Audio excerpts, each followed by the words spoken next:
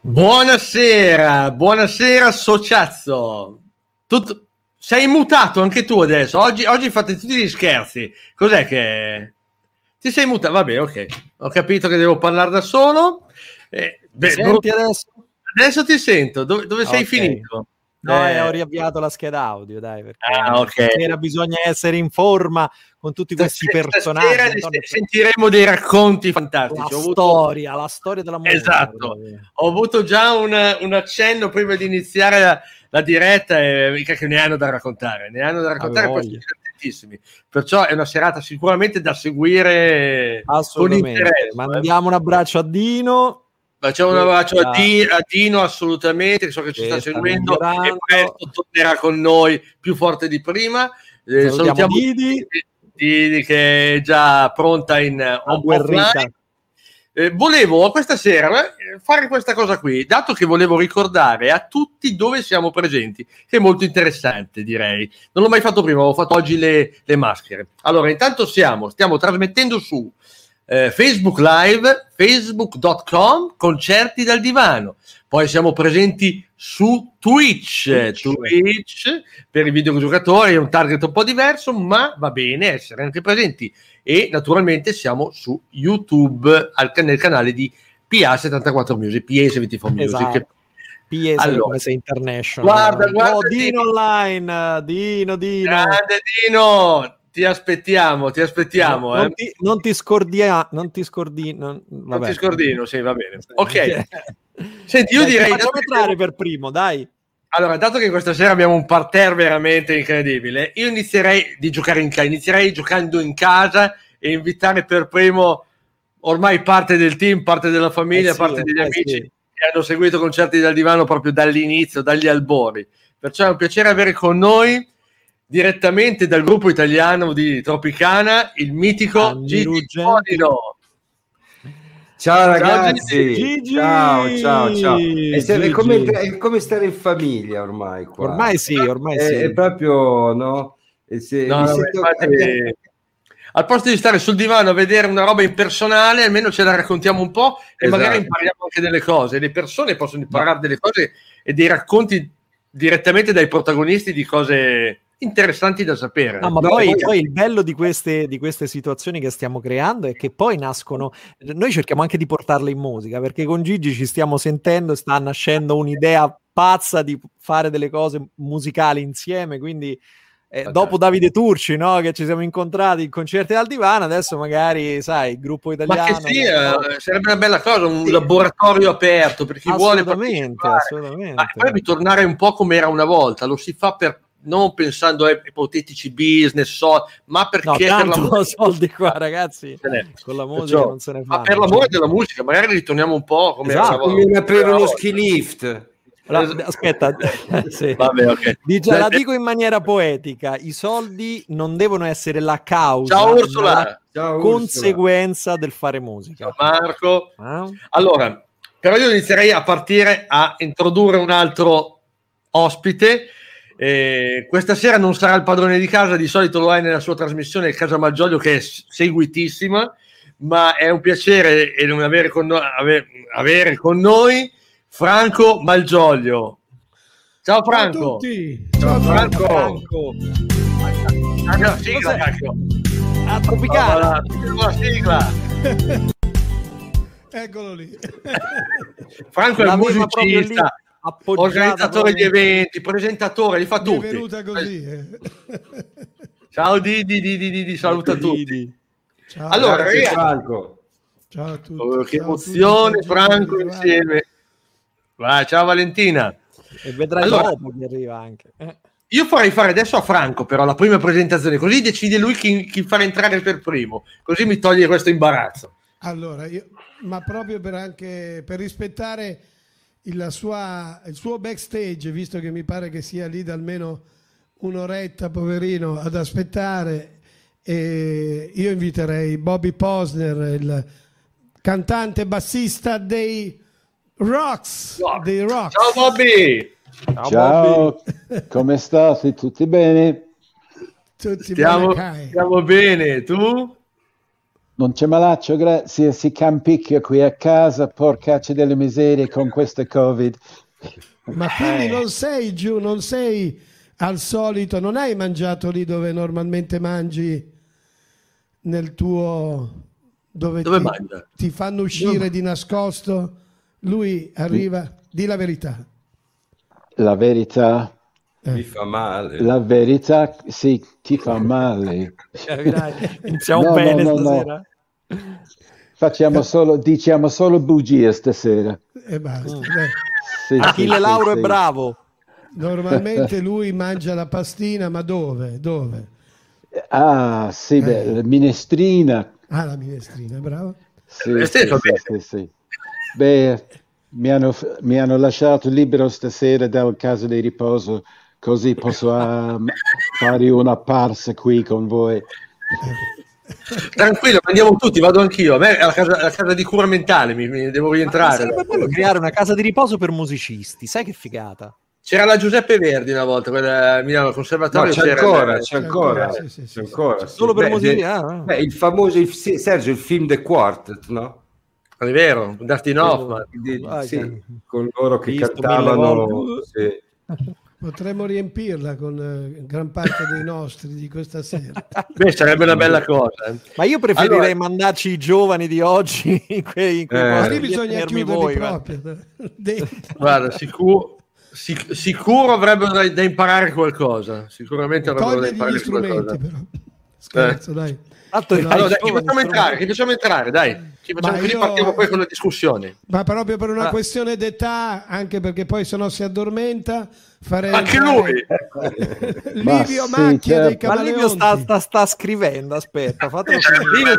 Ho finito. Livio scrivendo ai fan. Ciao ragazzi.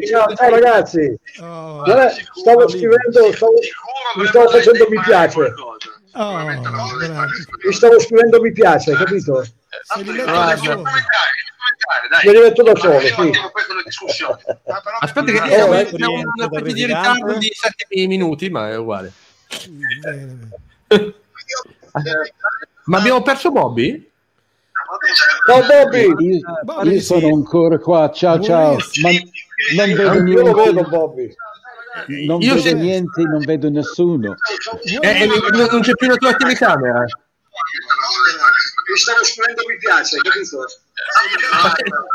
È un ritardo di 20 minuti nella risposta dell'altra. Un po' a parte la sigla. Ma è Livio? Chi è che c'è questo casino che avete combinato?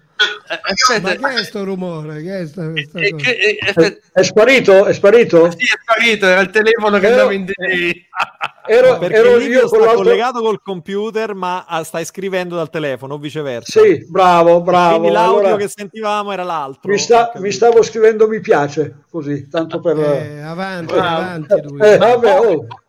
Bobby, ciao ragazzi, ciao Franco, ciao Bobby, come stai Bobby? Non c'è dove sei? Non ti vedo. Sono a casa, io non vedo niente. Anche tu abiti in istituto dalle suore? Ma dalle suore no. Che devi rientrare entro le 10 di sera? No, sai cosa devi fare, Bobby? Devi uscire un attimo, andare un attimo all'ospizio, rientra, perché così rientra anche la telecamera, forse insieme a te, perché non c'è più. D'accordo. Ci provo, Okay. Allora, intanto facciamo entrare Al, che ci aspetta da mezz'ora, lì che anche lui Al Ventura dei Rogers. Grande Al. Tutti gli amici qua. Ma che belli. Ciao Al. Ma che forte la planca e Livio qua, porco cane. Ciao Alvaruccio bello. Come stai? È ritornato Bobby. Che stai? Sono tornato. Grande. Ieri l'altro giorno abbiamo fatto delle grandi spese con Alvaro, con Al.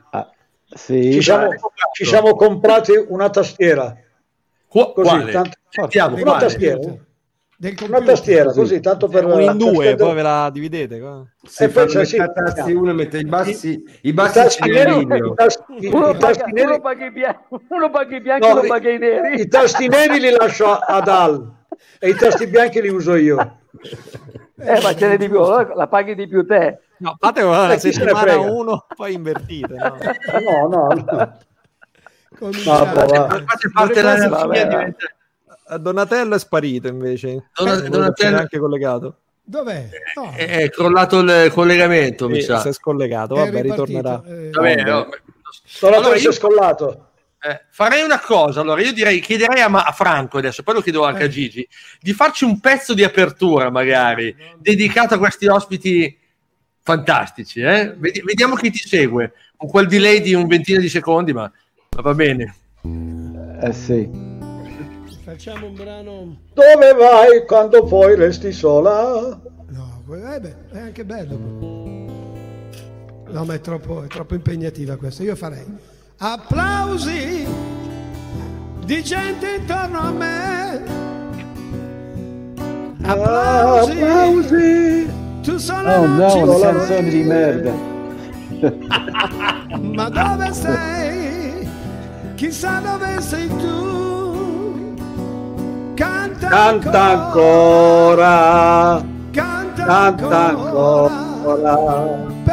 Perché cantare? Canta ancora. Cantare ma perché? Se l'amore non c'è.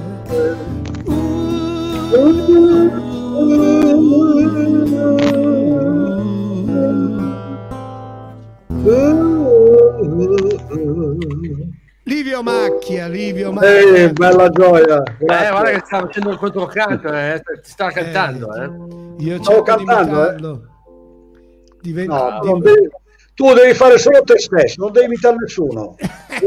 Giusto. No, volevo Senti, quella di prima? Chi è? Non ho capito. La notte cade su di noi, la pioggia cade su di noi, la gente non sorride più, vediamo un mondo vecchio che la gente è quasi perfetta, ci sta crollando addosso ormai. Ma che colpa abbiamo noi?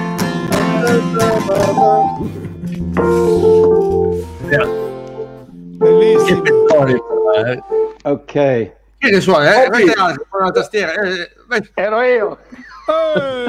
Allora sentiamo cosa. Vuole la 5G. Ragazzi, dobbiamo fare voglio una super jam session con tutti questi musicisti da casa.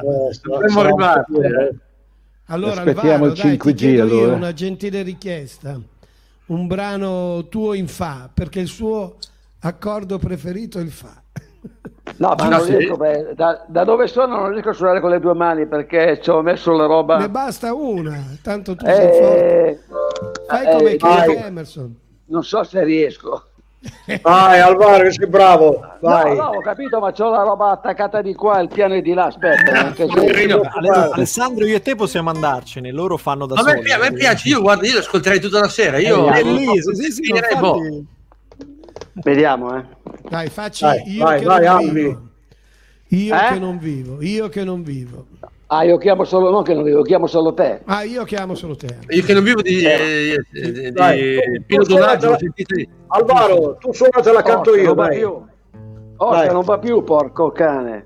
Ragazzi, non dite parolacce o cose che non si possono dire che ci arrestano. Veramente. Hai detto una parolaccia è caduto. Tanto ci devono arrestare in altro modo, quindi. C'è gente che ha avuto mille cose.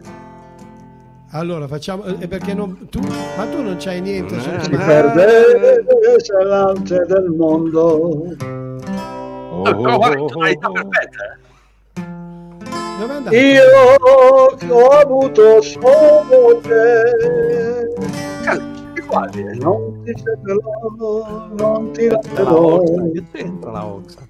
Per cercare nuove avventure. Si rivede? No, c'è gente. Ci sei? Vai. Cillo. Vai. Sei tutti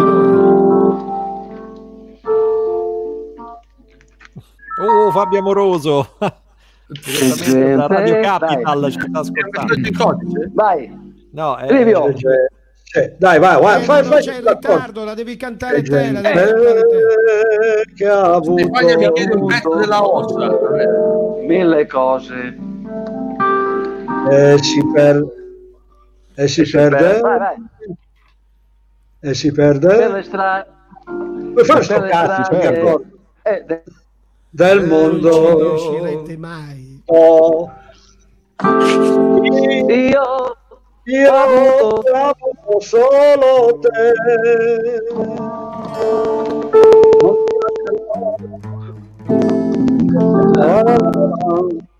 Per cercare nuove avventure.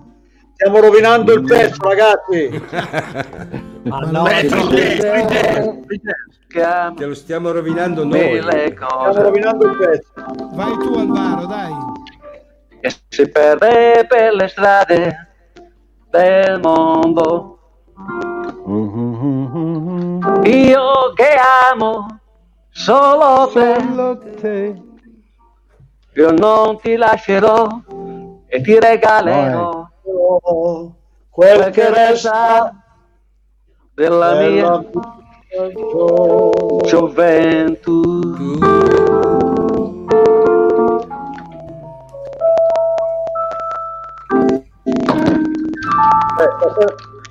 Tu se capisci il casino con i piedi tutti tirati. L'importante è che non rimane impiccato con tutte le chiavi. C'è un filo cortissimo che non riesco neanche a suonare, quello della cuffia, porco cane. Vabbè, dai. Livio, questo qua era... Qual era? Chi era? Dimmelo. Chi era? Tu.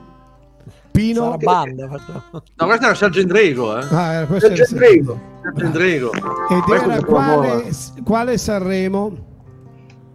No, Sanremo non ha fatto con questo pezzo. No, allora scusa, io confondo sempre Pino Donaggio che ha fatto invece Io che non vivo. Io che non vivo è come sinfonia ha fatto. Io che non vivo più di un'ora senza te. Come posso stare? Sapete che versione aveva fatto anche Elvis Presley? Senza te. Un casino. Sei mia. Guarda, l'ho sentita ieri in una serie TV in Mr. Robot. Ma lui era diplomato in violino, vero? Molto. Pino Donaggio. Ancora adesso. Vai, Livio. Aspetta. Che devo fare? Mando. No, ma Alvaro, arriva tardi. mettiamo, no, aspetta un po', se no non ci arriva in ritardo. Non dai, si vai. può cantare da due postazioni diverse, perché c'è un ritardo. Tu. Se no poi andiamo avanti tutto il giorno, è finita la trasmissione, tutta la serata così e non riusciamo a venirne fuori. Allora, chi era diplomato, Livio? Pino Donaggio. Violino, chi era diplomato? Del tuo gruppo? Questo qui te lo mando. Tonino che ha fatto il conservatore con Pino Donaggio. Tonino Cripezzi. Tonino, sì, il nostro Tonino. Il tuo cantante il nostro Tonino, sì. Certo. Quindi, insomma, non era che arrivavano da dietro l'angolo i musicisti. No. Erano ben preparati. Questo è un vero salotto, a me piace il modello, è vero, è come essere un salotto di casa, perché ognuno fa un po', è a proprio agio, fa quello che vuole. Fa i cazzi che... la definizione della Madonna, no? La jam session, cioè la sessione jam, si intende marmellata, ma si intende anche casino, quindi stiamo proprio... È come essere in sala prove, come vuole essere le prove di una volta, dove si stavano tutti insieme, io per cazzi vuoi suono un pezzo, uno parte prima, dopo, però è bello. Tipo prima o poi passare di qua. Questo è un tipico da sala prove. No, vabbè. Due cose però, adesso ormai eravamo sul tema dei camaleonti. Cioè la formazione iniziale chi era? Dei allora eravamo io, Paolo, io Livio, presente, Paolo il batterista, sì. Jerry bassista e Giorgio Manzoli, il fratello di Jerry, che suonava il sassofono.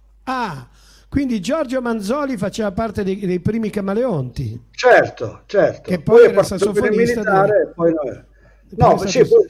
poi non abbiamo più preso il sassofono. Io ero la chitarra, Jerry al basso, Paolo alla batteria, Ricky Maiocchi cantava e tentava di suonare la chitarra anche lui e basta. Poi è arrivato Tonino.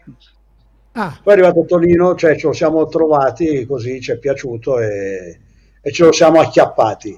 E poi Jerry Manzoli era il bassista, ma anche il marito di Nada, giusto? Dopo è diventato il marito di Nada, molto dopo. Molto dopo. Voi come vi siete conosciuti praticamente? Com'è che è nato? Come sono nati i Camaleonti? Da dove? Io e Paolo andavamo a scuola insieme, a una scuola di tecnica alberghiera, e niente, ci siamo conosciuti, sai, poi quando sei a scuola formi dei gruppi, formi delle cose, quando ti piace la musica, così cominci a strimpellare, a fare alle feste e tutto il resto, e piano piano poi è arrivato Jerry e Ricky, e piano piano niente, ci siamo conosciuti alle feste con gli altri 2, e così per gioco, per tutto è nato il gruppo, diciamo, e andavamo a fare le nostre seratine negli oratori, che naturalmente così, insomma, era divertente, e basta. Poi piano piano abbiamo cominciato a fare le prime esperienze quando c'era carnevale, ci facevano le veglie, suonavamo un po' di tutto, guarda, io un po' più avanti, però anch'io ho iniziato così, suonando la veglia dei licei, dove si cantava i tempi ancora. Tu pensa che noi in una scuola a Milano, il Gonzaga, che è una scuola molto, molto d'élite, abbiamo accompagnato anche Timmy Juro come Camaleonti. Sai Timmy Juro che ha cantato Hurt, te la ricordi? La versione americana e lì poi è nato tutta la storia Camaleonti, così ci siamo trovati il nome. Anno hai detto? Questo è un anno del 62-63. Ecco, io ho una curiosità, scusate, perché ogni tanto mi vengono queste domande. Io voglio sapere perché negli anni 60 i gruppi mettevano i nomi degli animali. Cioè c'erano i bisonti, i camaleonti, era una moda, i corvi, i Dick. I delfini. Dick è una gazzella. Sì. È vero, c'hai ragione. Sì. Mi pare una roba che sta in Australia, mi sbaglio? Sì. Non lo so dove sta. Vabbè, insomma, non c'è in Italia. Non abbiamo le palle. E comunque siete nati prima dei Rocks, quindi molto prima dei Rocks, perché i Rocks è inutile che se la tirano tanto. Erano dei fischielli i Rocks. No, i Rocks sono stati fortunati che hanno conosciuto lì al Piper, erano a Roma, hanno conosciuto Bornigia e l'avvocato Crocetta, eccetera, e praticamente erano molto anglofoni questi personaggi. Allora i Rocks hanno lanciato i Rocks, ma noi eravamo già Camaleonti. Ma perché i Camaleonti? Perché proprio quella l'ha scritto anche Valentina mi chiede fate spiegare Livio perché si chiamano Camaleonti. Allora noi diciamo che quando abbiamo cominciato cercavamo di fare un pochino tutti i generi musicali, nel senso che facciamo rock, cha-cha-cha, valzer, tanghi, tutto facevamo, suonavamo. E poi a un certo punto, a seconda dell'ambiente dove ci chiamavano per suonare, se c'erano persone anziane facevamo musica un po' più soft, se c'erano persone un pochino più giovani, diciamo così, allora facevamo dei rock. Ti parlo del rock di Elvis Presley, di Richard, di Little Richard. Il rock, quel rock del periodo, sì. Happy Days proprio. Cioè Lucille, quelle cose lì, capito? E a seconda dell'ambiente come il camaleonte cambia colore a seconda. Quindi eravate camaleontici. Sì, camaleontici, bravo. Di lì così abbiamo, diciamo, ci siamo dati il nome Camaleonti, anche perché c'era una grande in televisione davano una sceneggiato che si chiamava I Grandi Camaleonti. Ci è piaciuto il nome e così c'è rimasto il nome. Comunque volevo raccontare una cosa del Cantagiro che è successa ai Rocks, che se la tiravano tanto. Allora, parla, dai. Sentiamo la verità. Allora, loro erano la risposta, Bobby, però. Noi eravamo nel 66. Noi avevamo il nostro camioncino Volkswagen bellissimo, famoso camioncino Volkswagen che voi conoscerete. Bravo, e viaggiavamo con questo camioncino. I Rocks disgraziati viaggiavano con la macchina, con la Rolls Royce. Con la Bentley. Cadillac. Cadillac. Vabbè, insomma, la macchina. Avevano l'autista con la livrea. Tutto. Tu immagina giugno-luglio, un caldo alla Madonna, in livrea, tutto intabarato, l'autista poverino con gli stivali e il cappello. E sti disgraziati, è così. A un certo punto eravamo sul Bracco, sai, Passo, a Pallo, quella zona lì, e niente, faceva un caldo pazzesco. Noi siamo passati, noi andavamo tranquilli così. Poi a un certo punto loro ci hanno superato con questa macchina, si sono fermati sulla sommità di qualche punto con la macchina che fumava. E noi siamo passati col camioncino con il famoso gesto dell'ombrello che hai capito? Te la ricordi Bobby questa? Mi ricordo benissimo. Cadillac di non mi ricordo, 5.000 di cilindrato, no? Sì, non ce la faceva. La macchina fumava, noi siamo passati tranquilli con il nostro camioncino e così praticamente così. Era uno spot della Volkswagen poi. La nostra piccola rivista, ma questo è un camioncino ancora adesso, è bellissimo quel furgoncino della Volkswagen. Sì, abbiamo anche noi. Livio, l'anno dopo, aspetta, fammi finire, l'anno dopo hanno comprato a noi la macchina americana, un Chrysler bellissimo, scoperto, automatico, stupendo, che abbiamo fatto un altro Cantagiro, e quella l'abbiamo tenuta tutta l'estate, che poi l'abbiamo distrutta come macchina. Basta, ho finito.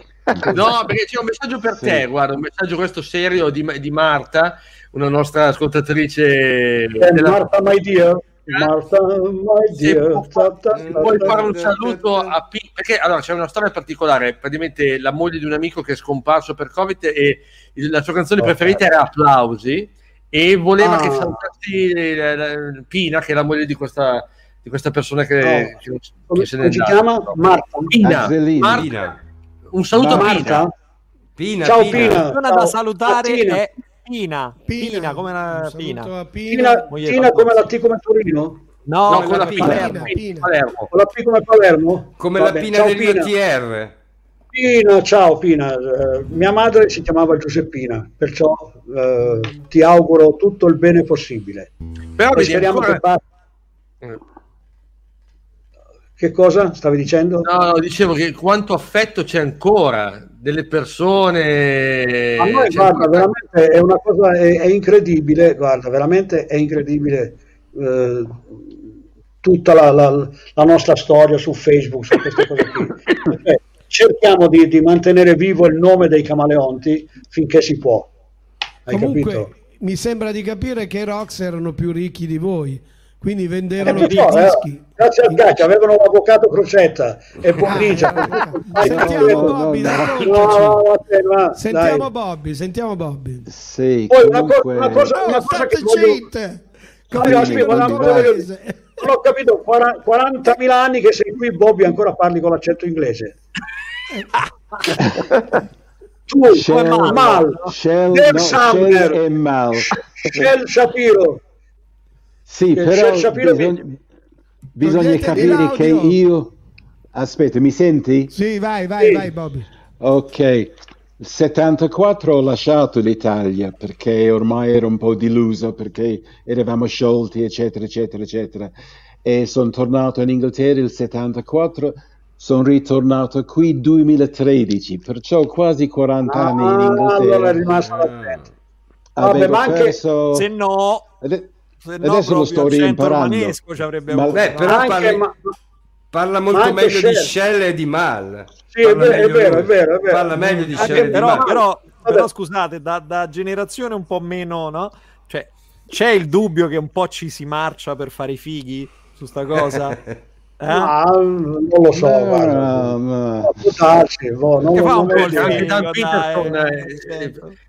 Dan Peterson, che era il commentatore del basket americano, anche lui era qua Don Lurio, ricordate Don Lurio? Mi ricordo Douglas Makin dei quello che fa le sigle dei cartoni animati, dai, anche lui uguale. Vabbè, comunque è un bel accento, Bobby. Sai che io sono un tuo grande ammiratore, lo sai benissimo, te lo dico sempre. Non è che voglio fare una critica. Ditemi se c'era qualche rivalità vera, però c'era rivalità tra qualcuno dei c'era un po' di rivalità fra tutti i gruppi a quell'epoca, perché stavamo tutti cercando di essere i primi, no? Però vendita di dischi, sì, c'era la forza dell'RCA dietro a noi all'inizio. Non era, forse eravamo i primi di fare canzoni di protesta, ma a parte di quello per noi eravamo abbastanza bravi, non eravamo tecnicamente bravi, non come i giovanotti di oggi su YouTube. Cavolo, quanto sono bravi loro,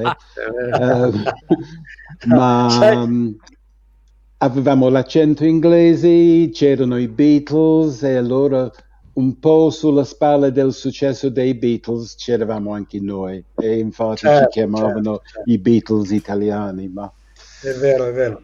Ma loro, diciamo che i Rocks hanno avuto un po' di rivalità con l'Equipe 84, per quello che ne so io, è vero o no? Ma con Maurizio Vandelli? No, solo forse perché 66 col Cantagiro, no? Cominciato là, che effettivamente ci hanno detto che noi prendevamo più applausi di loro, però loro, inglesi non potevano vincere. E non potevano vincere, ho capito. Ci dicevano, ma non lo so. Comunque mi piaceva tanto la loro canzone anche. Comunque, a questo punto facciamo la stessa domanda: da dove viene il nome The Rocks? Troppo complicato e lungo come storia. Perché ha intuito, uno all'epoca pensava, no, vabbè, Rocks, no? Pensava semplicemente. Era un po' indovinato, l'abbiamo capito dopo però. Okay. Ma effettivamente tutti spesso andavamo attorno a questa fontana a Roma e c'era un grande getto d'acqua al centro con tanti piccoli attorno, e Johnny ha detto: guarda, quello è dritto come un... no, è troppo lungo, è troppo complicato, non posso spiegarlo. È lungo veramente. E poi è nata da un'idea di Johnny, quindi insomma Johnny era un grande comunque. Sì, ha fatto un dritto come un rastrello in italiano. È un famoso detto inglese, no? E lui ha sbagliato, e allora noi l'abbiamo preso in giro per delle mesi, finché l'RCA hanno detto: guarda che non potete uscire con il nostro primo disco, no? Con Shell Carson Combo, perché nessuno sarà capace di ricordarlo. Allora abbiamo subito, noi in quattro abbiamo pensato The Rocks. Allora facciamo la stessa domanda. Senti, Alessandro, scusami. Sì. Ale, posso raccontare una cosa dei Rocks ancora, così tanto per... Certo, poi dopo facciamo raccontare anche altri. Bobby è un grande, guarda, e comunque, e l'ho sempre ammirato, Bobby. Quando ci vediamo, guarda, è per me un idolo, va bene? Allora, volevo dire che... questa è una bella cosa, però bella... No, veramente, grazie tanto. Allora, Johnny era il chitarrista, giusto? aveva inventato una cuffia, le cuffie, le cuffie quelle... praticamente negli alberghi le chitarre. Per accordare le chitarre e per era amplificata questa qui, ma era bellissima. Io dovrei averla ancora, capito? Davvero? Te la ricordi, Bobby? È una cuffia normale, solo che è amplificata dentro. Certo che me l'ha andata, facciamo una pubblicità. Dovrei averla ancora. Se ci vediamo, abbiamo occasione di vederci, te la porto, te la faccio vedere, va bene? Ma invece dovrebbe ancora funzionare. Praticamente serviva come i piccoli amplificatori per suonare in albergo con la chitarra, accordare le chitarre, eccetera, eccetera. Te la ricordi, Bobby? Sì, si chiamava Secor, cioè i Rockstar. Secor, bravo. Ma poi le hanno prodotte, sì, le avranno vendute. La COS si chiamava, credo, che c'aveva proprio il potenziometro sulla cuffia, me lo ricordo io. Che le aveva un volume, qualcosa del genere. Sì, io le ho viste negli anni 70 poi, che avevi proprio un volume. Vabbè, le usano ancora anche oggi quelle dei ragazzini per i videogiochi. Cioè. Vabbè, adesso le fanno ormai in Bluetooth. Ma invece, Bobby, una domanda che ti volevo fare: le famose chitarre e i bassi dei Rox a coda di rondine, non so come si potevano, chi è stata l'invenzione? Chi ha inventato chi era disegno? l'idea? Effettivamente come si chiama? Non mi ricordo più. Gibson. Ecco. No, stavo pensando al capo dell'Eco. Piggini. Oliviero Piggini, sì. Ha chiamato il nostro manager, che era il principe Altieri, di nome solo, e voleva fare pubblicità dell'Eco. E noi abbiamo detto, se ci fate un modello nostro. E allora siamo andati a dove era? Recanati. Ecco, era Recanati, sì. E allora ci hanno chiesto: come volete queste chitarre, il vostro modello? Vogliamo qualche cosa come quella Gibson, il Flying V, no? È praticamente a forma di freccia, era a forma di freccia. Sì, qualcosa così, ma non quello, logicamente, non possiamo copiarlo. E poi il loro disegnatore è andato via, tornato dopo 20 di minuti con questa forma di freccia, che vedere. Poi te la faccio vedere, va. Questo è il mio. Eccolo. Un po' guarda, facciamo vedere. Spostalo. Indietro, Bob. No, di là, verso di là, dall'altro lato. È quello, la civella. Facci vedere la coda. Bello. Ancora. Che bello. È bellissimo. Bellissimo, anche i colori sono stupendi, bello. Però nel video che vi ho visto di quel brano che avevate fatto con Nada a Sanremo, avevate tutte le Rickenbacker. Sì, perché eravamo arrivati, era 69. Sì, allora 69. Beatles Manina. Volevamo cambiare tutto là. E comunque non l'abbiamo mai pagato per le nostre chitarre, ci hanno stato sempre offerte. Ma ci mancherebbe altro, non ho capito. È tutto pubblicità, dai.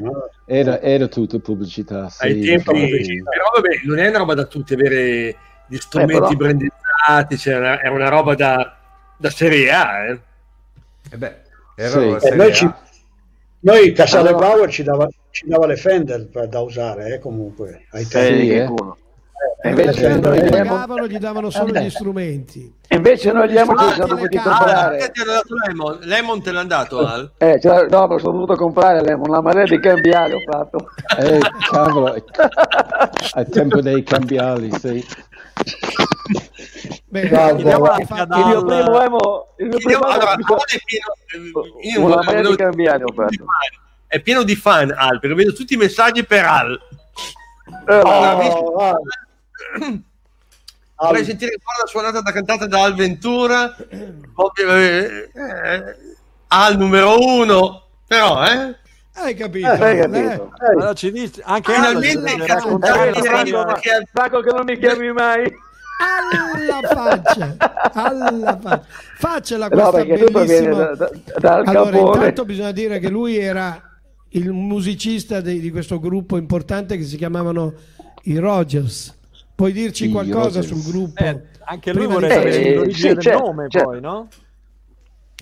Visto che l'abbiamo dico anche a te, chiediamo l'origine del nome della band, visto che l'abbiamo chiesto a te. Ma guarda, quando è nato questo gruppo qui, a parte che ero piccolissimo io, ed era appena nato da forse un anno e mezzo, dove io non facevo ancora parte della formazione, diciamo, ufficiale, quella che poi ha portato da poco prima di Guarda il successo dei Roger, dove c'era appunto, posso dirti chi c'era in formazione reale, c'era Frankie che era il cantante, Lino Marreddu che era il chitarrista voce anche lui, e io, diciamo, come Alvaro Ventura, e abbiamo cambiato un paio di batteristi.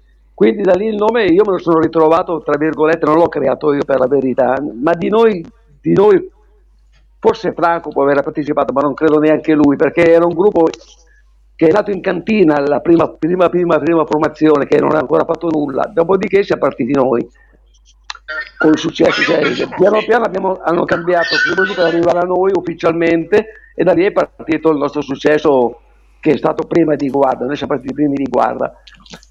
E in questo caso qui, diciamo, abbiamo l'unico problema che abbiamo cambiato un po' di batteristi, dove alcuni le conoscete forse, dove c'è stato Mario Fasciano, Alberto Maggi che è stato molto tempo con noi, un certo Gianni Veglio che era di Savona, un bravo batterista. I batteristi ne abbiamo cambiati 4-5, questo è l'unico cosa che non è molto bella, perché non è mai molto bello cambiare i musicisti, però diciamo che in 3, a parte Nunzio che è il sassofonista, che è stato sempre con noi, a parte che poi quando ci siamo sciolti poi è mancato, e i batteristi è stato un po' una croce, non so perché ne abbiamo cambiati un pochino di batteristi. E comunque, non sono d'accordo. Hai nominato Mario Fasciano al Ventura. Sì, l'ho detto perché so che lo conosci e lui ha fatto parte. Comunque Mario Fasciano, che è un batterista napoletano abbastanza bravo, ha collaborato e sta collaborando con i più grossi musicisti inglesi. Stanno facendo un progetto con Rick Wakeman, Ian Anderson, e ha fatto con Richie Blackmore e questa gente qua. Ecco, non è uno scherzo, comunque. Sì, al Ventura non scherza mica, cazzo. No. Vabbè. E quindi diciamo perché è un tenero e non è che si dà tante arie il ragazzo, però deve dirle queste cose qua. I grandi artisti non hanno bisogno di darsi le arie, perché parla per loro la loro musica, non hanno niente da dimostrare. Certo, non c'è da più fare piccoli, lo sgallettato, capito? Accennaci questo successone dei Rogers. Sì, ma io voglio sapere perché il nome Rogers, da dove è nato? Ti sei spostato? Io penso, mi sono spostato, non riesco più adesso perché sennò cadevo alla linea, visto che è caduta. Allora della suona Franco, che sicuramente la sa. Mi sono spostato, quello che tu vai. Vediamo. Tu la fai in fa, giusto? In fa. Falla come vuoi, se la canti tu, cantala come vuoi tu, dai, se la fai tu, falla come vuoi. Mondo c'è quello che tu stai cercando. Guardati vicino.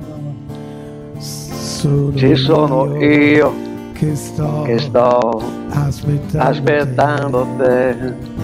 E lo sai che ti amo, che voglio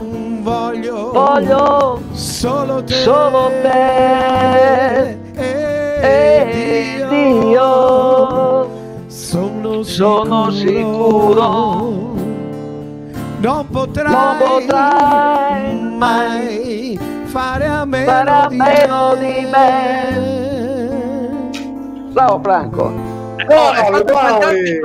non so se è stato voluto, perché erano indietro di un Grazie, beat ma tu sai preciso. che questa canzone ai tempi, io mi ricordo, era un po' il modo per sentire se un cantante aveva una bella voce, no? Quando uno cantava Guarda, dice cazzo, quello è bravo, canta Guarda. Sì, perché fatta in do, devo dire che in do ancora oggi è molto complicata. Perché in tonalità era in do, sì, giusto? è in do, in do è ancora molto complicata, che non la cantavo io, chiaramente era Frankie che la cantava. Certo. Ma fatta in do ancora oggi, bravo, comunque fatta in do ancora oggi penso che sia complicato. Io non ce l'ho mai fatta cantarla in do, anche nei momenti che avevo la voce più alta, ma non sono mai, cantavo in si bemolle o in la. Lo sai, è incredibile in do, che ti amo, che voglio solo te. È bella alta, è bella Sai, alta. Franco, Franco, hai qualcuno sotto al tavolo che ti sta schiacciando qualcosa?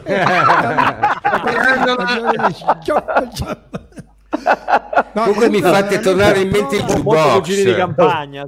Mi fate tornare in mente i vecchi io li sentivo nei jukebox questi pezzi, certo, guarda, io ero bambino e mi venivano in mente proprio questi jukebox degli stabilimenti balneari di Viene di Latina.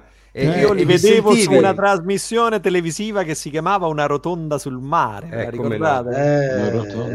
Era Rete 4, mi sa. Diciamo io posso dirti che sono andato a fare la chitarra per Patti Bravo della Bambola, quella trasmissione. Sì, ma perché lei era venuto in studio da me, che stavano facendo un rifacimento. Fra l'altro Patti, devo dire che mi faceva venire i brividi quando cantava in sala, Sì. ma come interpretazione sì, cioè proprio quando ti fa alzare la pelle per l'effetto di come lei trasmette e di come lei trasmetteva. Grande e poi interprete. diceva oh, ma io stasera devo andare a fare la rotonda, mi serve un chitarrista. Io ero lì, ho detto ma io suono la chitarra, e dai vieni tu, e mi prestò la chitarra Alberto Radius, che aveva grande Alberto, l'orchestra, certo. che c'aveva l'orchestra lì, mi prestò un Ovation e io feci la bambona con lei sulla rotonda sul mare. Era il 94 e c'era anche, se non sbaglio, Bernardo Lanzetti ai cori. Giusto? Sì. Cantante della Alberto PFM. Radio, della PFM, anche con tanti altri gruppi. Beh, c'era Flaviano posso dire Flaviano alla batteria, bravissimo. Flaviano comunque io ancora non ho sentito, aspetta Livio, non ho sentito Al se ci spiega da dove viene il nome Rogers. No, ti stavo dicendo, io penso che sia nato. Credo che venga dal fatto, a parte che noi avevamo come tanti batteristi, cioè tanti gruppi, abbiamo avuto la batteria Roger, che è una batteria che era nata in quell'epoca lì, c'era Ludwig che era Roger, no? Quindi secondo me il nostro primo batterista aveva la Roger, uno dei primi batteristi che abbiamo avuto, e poi c'era questo nome che Roger in americano a noi piaceva come nome, e quindi l'abbiamo abbinato l'abbiamo abbinato tra la batteria. Io penso che sia un po' dovuto a questo. Io ripeto, ero un ragazzino quando parli con la radio, no Roger?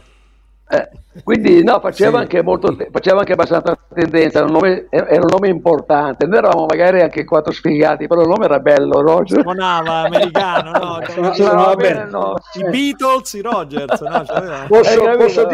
Posso dire una cosina veloce a proposito di Roger. Allora, in quel periodo i Roger e i Camaleonti avevano cominciato a incidere con una piccola casa discografica. Ce l'aveva in mano Mighi del Prete e un altro sciagurato che poi pace l'anima sua è morto. La Kansas, bravo. Non abbiamo mai, cioè noi vendevamo i dischi, loro vendevano i dischi, non abbiamo mai visto una lira. Mai preso una lira. Mai. Con che brani, Livio? Io ti parlo di Scialalà, Portami tante rose, Chiedi. Bellissimo. Non abbiamo mai visto. Ma ho fatto 2 album. Gli autori erano delle cover, non è che non c'erano, capito? No, sia come Roger. Avevate venduto voi anche. Guarda, ha venduto, cioè è stato nei primi posti delle classifiche. Sì, ma guarda, l'abbiamo fatta poi con la Benter, almeno lì l'abbiamo presi 2 soldi, perché poi è nata con la Benter. Vabbè, con Guerino. Noi non abbiamo mai visto un soldino da Michi del Prete grande. Sì, ma infatti grandi formattoni anche. Beh, ma stavo dicendo una cazzata, comunque vabbè, dai. Vabbè, io volevo dire una roba un po' più grave, poi ci denunciano. Neanche noi. Ma la volta la maggior parte del gruppo... che ci faccia vedere un rendiconto. Ma allora vedevano magari perché erano dei brani che hanno venduto. Io mi ricordo nelle sale da ballo, certo, specialmente Portami tante rose era un bellissimo Portami brano tante rose, certo, che è stata una te lo ricordi, bella, Gigi, tu? Gigi? No, accennamelo. Com'era bella? Amore.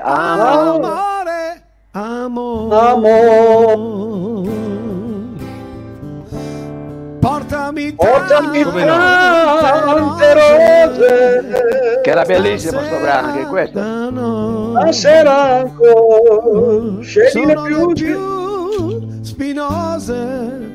Era un brano. Poi era bella. Te la ricordi? Scialalala.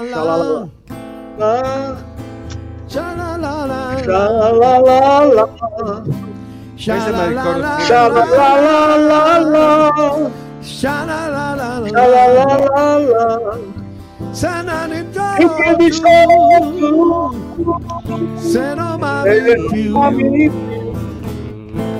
Vabbè, ma Franco, quanti anni avevamo io e te quando questi ero un ragazzino, erano pieni io anni sono del 60. 56, quindi io sono del 58. Vedi, loro dei pischettini eravate. Però vedi, ci insegnavano la musica, perché si cresceva anche, voglio dire, a 12 anni già tu assorbivi la loro musica. Io i brani dei Rocks me li ricordo tutti. Ma sai perché io ho iniziato solo la chitarra?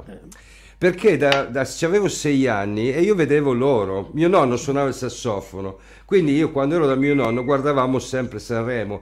Per me erano degli idoli loro, e io con mio fratello d'estate pigliavo le racchette da tennis e il mio gioco era fare il gruppo. E allora mio padre mi disse: ma se ti va, vai a studiare la chitarra, no? E io quell'estate mia zia, che faceva l'attrice, mi presentò uno, insomma cominciai a suonare la chitarra in quel modo, perché per me era emulare un qualche cosa che mi riempiva di gioia. Perché i tempi erano degli eroi, i musicisti li vedevamo veramente come poi loro erano la rottura con tutto un mondo precedente, perché quegli anni lì noi avevamo Claudio Villa e poi avevamo questi gruppi che venivano fuori che rompevano con quella che era stato tutto un discorso di tradizioni. Erano anni veramente di grande cambiamento, no? Era un fermento unico, specialmente a Milano. Sono anni bellissimi quelli. E vi dirò di più, che quando io mi ritrovai negli anni 80 a fare il gruppo italiano, sull'onda di Ivan Cattaneo, che aveva fatto Italian Graffiati ed era andato a riprendere, io quando mi trovai, perché ero ancora giovane, perché poi avevo preso altre strade, seguivo Jacopo Pastorius, volevo diventare il bassista più grande del mondo, in realtà non ci sono riuscito, e in realtà quando mi trovai a dover comporre delle canzoni per il gruppo, il mio background era il loro, cioè io mi ritrovai di fronte ad avere nella testa, molto probabilmente perché avevo ascoltato molto, qualcosa che faceva parte di quando io ero bambino e quando ascoltavo loro. No. Allora c'ho una... Ascolta, ma tu hai fatto parte del gruppo italiano, quello dove c'era Raffaella, Patrizia, scusa, io l'ho fondato il gruppo italiano. E Raffaella. Allora la domanda io sono ancora il gruppo italiano. Dici da dove viene, cioè il nome. Patrizia era bravissima, guarda, nel gruppo italiano. Poi eravate belli. Io quello che mi ricordo era un bel gruppo. A me piaceva. Lo so. Poi siamo stati poi racconterà la sua storia anche Gigi, perché lì c'è tutta una storia anche di come scelto il nome. Il nome, dai. No, il nome in realtà è stato un parto abbastanza... Noi in realtà ci chiamavamo Randa. Perché, Randa? Randa, sì, perché voleva esatto, il termine milanese, giustamente, però poi Oscar Prudente, che è il nostro produttore, ci ha guardato in faccia e ha detto: ma dov'è che siete dei Randa voi? Allora, quel periodo lì c'era Arbore che aveva fatto una trasmissione che si chiamava Niente paura, siamo italiani, cioè si stava risdoganando tutta l'italianità. E noi seguivamo Arbore in quel periodo, e poi c'era un gruppo olandese che aveva avuto successo che si chiamava Gruppo Sportivo, quindi noi abbiamo fatto solamente che mettere insieme queste due cose, la cosa più semplice del mondo. Esatto, perché però era bei successi avete fatto voi. Tropicana sì, in realtà ne abbiamo fatti 2 e quei Tropicana ancora non ci... Tropicana è bellissimo, guarda, sì, è sopravvissuta a noi, perché molto allegro come pezzo, Tropicana. Beh, ancora suonato, Tropicana lo usano le orchestre, Evergreen Immortale, che quello lì. E meno male. La rifacciamo. Ringrazio Gigi, ringrazio. Certo, volevo fare una domanda a Bobby. Bobby, raccontaci di quel bel duetto, e poi magari se ci vuoi suonare anche un brano non è che sarebbe male. E quel bel duetto che quando ti sei trovato con i Rocks a Sanremo a cantare quella bellissima canzone 4 marzo 1943. Ah, bellissimo. Wow. Raccontaci. Non ho capito mica, guarda. Raccontaci del duetto famoso, quello a Sanremo, quando cantaste 4 marzo. 4 marzo? 4 marzo 1943 con Ascolta Franco, tu ti stai confondendo con l'Equipe 84, No, aspetta. Dice c'era un bell'uomo e veniva dal casino. No, non facciamo casino. Telefonate all'Equipe 84. Con Lucio Dalla che cosa che Sanremo avete fatto? Cosa, non mi ricordo il brano. Bisogna saper perdere. Bello. Quello era un mito. Bisogna un duetto, Allora, com'è nata questa scelta del brano? L'hanno affibbiata? Com'era, quello lì è l'RCA, no? Loro l'hanno scelto, hanno detto abbiamo questa canzone, fate una versione. Allora noi facevamo sempre una versione nostro, perché non potevamo fare quella roba italiana all'epoca. Certo. E sì, abbiamo avuto successo, e come ho detto tante volte, per fortuna noi abbiamo venduto un sacco di dischi, e Lucio Dalla, che eravamo in coppia con lui non ha venduto niente, perché la sua versione effettivamente faceva schifo, ma sappiamo benissimo che bella carriera che ha avuto dopo. Quindi, insomma, avete avuto più successo. Era questo qua, no? Sì.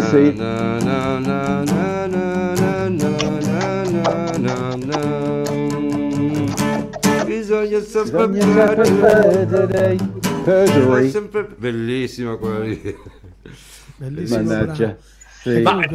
Com'è che nascevano queste canzoni, gli arrangiamenti? Provavate insieme? Com'è che funzionava ai tempi? Quando dovevate registravate tutti insieme, o ognuno registrava la sua parte, come si è fatto poi più avanti? Cioè noi Rocks facevamo tutto insieme. Io facevo la parte del basso, chitarra, cioè avevamo qualcuno che ci ha dato la canzone, no? E fate voi. E l'abbiamo fatto noi lì per lì. I cover, abbiamo fatto anche un sacco di cover, ma facevamo sempre le nostre versioni. Ci mettevamo lì in studio, che poi abbiamo capito dopo tanti anni che ci hanno fatto pagare sempre in studio, le ore che stavamo lì in studio. delle royalty. Sì, e qualche volta andavamo lì alle 10 di sera, finivamo alle 3 o 4 di mattina. Abbiamo capito dopo, noi dovevamo pagare e veniva fuori dai dritti meccanici. Però noi non ce l'hanno fatto mai pagare lo studio, Bobby. Bisogna vedere che magari non te ne sei accorto. No, alla CBS, sì, vabbè, magari ci trattenevano dei soldi, senz'altro, però insomma, non abbiamo mai pagato. La pagava l'etichetta, non metti i soldi. Certo, no, Alessandro, io volevo dire Alessandro. Sì. No, volevo dire una cosa, scusate. Cioè, parlando di noi Roger, la cosa importante è che magari tanta gente non sa, perché uno dice avete fatto guarda, chiaramente potrebbe sembrare che sia stato l'unico brano che abbiamo fatto. In realtà sì, è stato l'unico brano che ha venduto abbastanza bene, perché il resto ha venduto poco, a parte qualcosettina, però di brani in realtà ne abbiamo fatti tanti, no? Era meglio farne 3 o 4 buoni che magari 10, 8 cattivi e 2 buoni. Però come numero l'abbiamo fatti abbastanza tanti, alcuni erano anche, secondo me, anche molto belli, perché per me Vorrei davvero, o se abbiamo 20, sono dei pezzi che noi abbiamo fatto che per me sono anche molto belli, perché anche tanta anche Stay Gone Together, che la usano ancora oggi in pubblicità, non è male, è un brano che abbiamo anche indovinata l'idea di fare tantan, però diciamo la gente si ricorda di noi rispetto a tanti gruppi come i Camaleonti o i Rosso, altri gruppi storici che hanno fatto molti successi. Noi magari ci ricordo solo per guarda, ma in realtà abbiamo fatto diverse cosettine. Poi insomma la vendita è stata misurata per certi brani, ma non perché non c'era la qualità. Tanti sanno che poi alla fine vendi anche per vendere non è sempre facile, a volte puoi scrivere un pezzo bello, può essere anche fatto bene e vendi di meno di uno che magari è più banale, no? Certo, poi dipende dalla promozione, dipende anche dalla fortuna tante volte, perché poi non è che c'è... Diciamo che noi non abbiamo mai avuto una parte alla fine con la Ricordi, ma non abbiamo mai avuto una vera casa discografica importante, no? Sono sempre state case emergenti, perché anche la Bentley, se vogliamo, il marchio è bello perché sembrerebbe la Bentley, la Rolls Royce, ma in realtà era un'etichetta piccola. Anche lì abbiamo bleffato, sembrava un nome, la Bentley. Avete un nome importante. Firmato la Bentley. Ventura, perché non parli che hai fatto anche quella famosa sigla della pubblicità della linea? No, beh, infatti se diciamo che come Alvaro Ventura una volta finito il discorso di Roger, devo dire che come Alvaro Ventura, ma non eravamo arrivati a dirlo, vabbè, ho fatto la linea per Cavandoli, che è un disegno animato molto, molto importante. Ma ricordate la linea voi? Come no? Come no? Questa è la musica, l'Agostina, la musica l'ho fatta io con Corrado Tringali in teoria per Cavandoli. Poi diciamo di cose importanti non è stata solo l'unica cosa, che ho lavorato per la Pimpa, che tuttora va molto. La Pimpa è la sigla della Pimpa è tua. Tutte le prime cose le avevo fatte io sempre con Corrado Tringale, poi adesso quelle ultime no, sono state tutte riprese, ma le prime cose avevo collaborato anche per la Pimpa. Poi di cose dove mi sento onorato, che ho lavorato un anno con Dario Fo nell'opera dello Sghignato, questa è una cosa che mi ha dato molto soddisfazione secondo me, perché Dario Fo insomma è un personaggio che ha fatto premio Nobel, Dario Fo. È stato una persona importante. Poi tutto il resto come turnista, ma vabbè, poco importa magari, ma avendo lavorato con la Rettore, la Ossa, con Nada, con l'opera dello Sghignato, si parlava di Nada prima, dove c'era Jerry, Nada faceva parte dell'opera dello Sghignato con noi, con Maurizio Micheli. Quindi diciamo con buon gusto, che è un grande artista, ho lavorato un anno anche con Buon Gusto, e quindi di cose diciamo, a parte i miei dischi che con Rodolfo Greco? Con Rodolfo Greco, quando ero con c'era Bifano e Marco e Silvio Verdi al basso. Si stai parlando di che è mancato, sì. Lui che era bravo, era uno dei più grandi, lui, e c'era anche lui quando c'ero io, c'era anche Silvio Verdi, Bifano, che conosce benissimo Franco perché tuttora lavora per noi, con noi. No, era una bella formazione, che quella di Buon Gusto,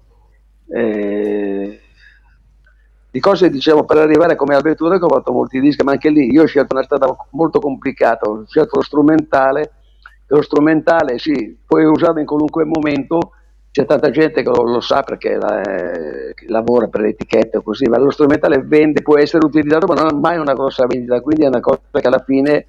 Allora, io lavoro con le strumentali, dipende sempre cosa, se cerchi la vendita commerciale, no.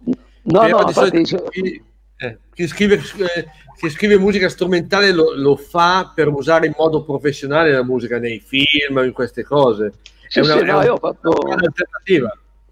Infatti ho fatto 10 album per la rivista New Age, 4-5 per la Jazz, Smooth Jazz, cioè di robe così, ho fatto tante anche commenti musicali per l'RT, dove mi sembra che lavori anche lui del gruppo italiano, se non sbaglio, ha lavorato per l'RT. Chicco Santulli. Ho lavorato quindi io ho fatto, esatto, io ho fatto delle robe con loro. Diciamo che lo strumentale, tu prendi un brano che può avere 10 anni o 20 anni e lo puoi riutilizzare in un filmato sulla natura, su tante cose, quindi diciamo non diventa quasi mai vecchio, no? Sapete, io lavoro come editore negli Stati Uniti e sapete cosa mi chiedono nei film? Noi facciamo serie TV, cose del genere. I brani italiani che mi chiedono o la lirica o i brani alla Buscaglione. I brani alla Carosone, Buscaglione, quel genere lì. Mi piace. Quello è il genere italiano. No? Esatto. Quello è il genere che gli americani vogliono dagli italiani. Cioè è inutile andare in America, che quello è un consiglio che do anche ai ragazzi, è inutile pensare di andare noi italiani a fare il rock americano in America, perché ce l'hanno già. Certo. Per quello che noi siamo ricordati sono per la lirica, vabbè, perché per quello siamo comunque numeri uno, e poi la musica degli anni 50, lo swing italiano. Cioè... Certo. Comunque se tieni conto, Ale, tutti, Domenico Modugno, quando ha scritto L'uomo in frac, che poi l'hanno chiamato in Francia per cantare, lui voleva cantarlo in francese.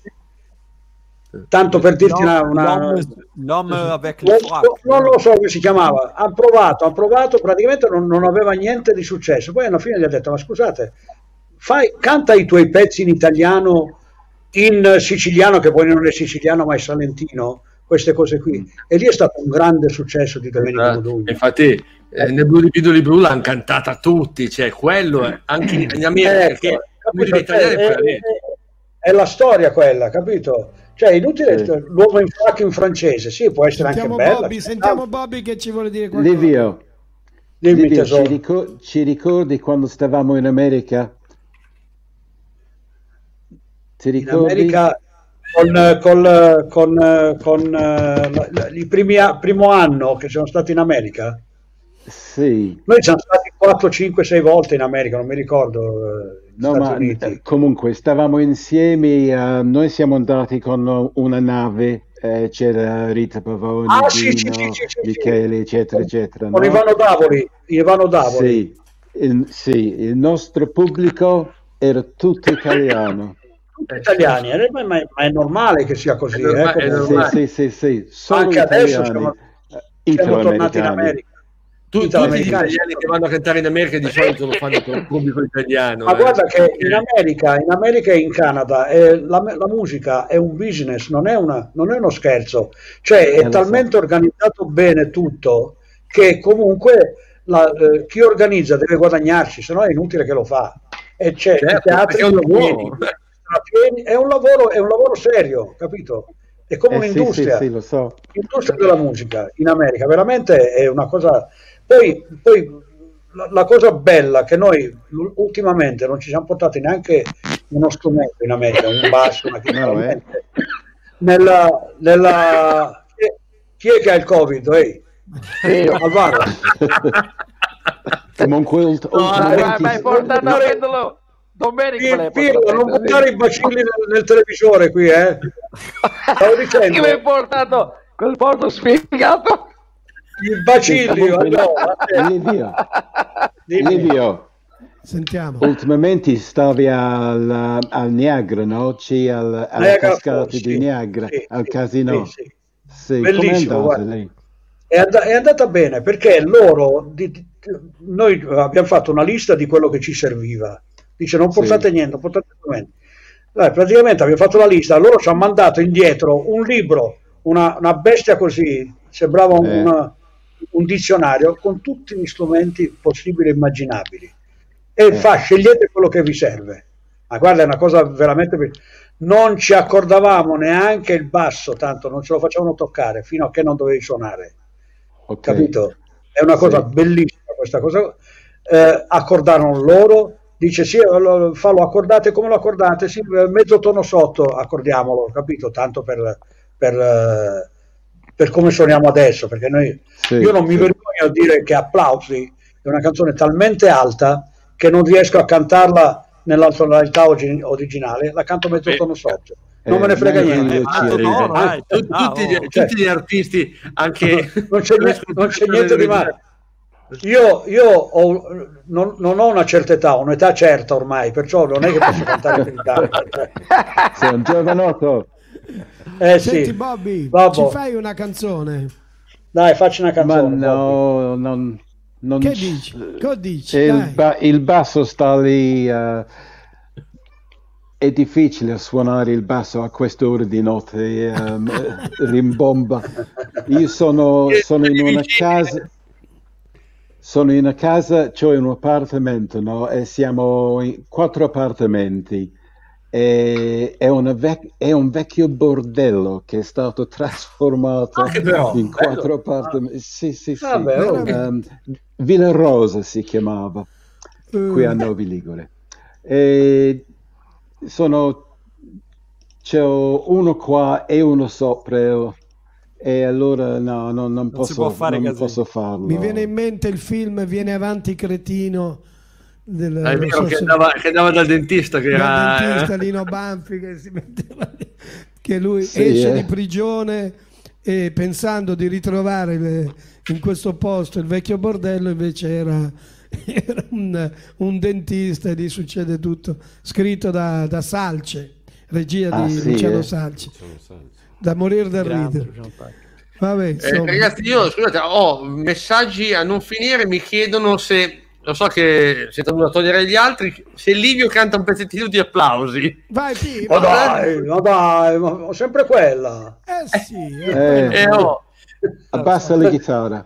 Posso fare un'altra cosa invece? Un po' di rock and roll. Come tutti i gruppi che hanno fatto un successo planetario con un brano, soprattutto per quello, e continuano a chiedere.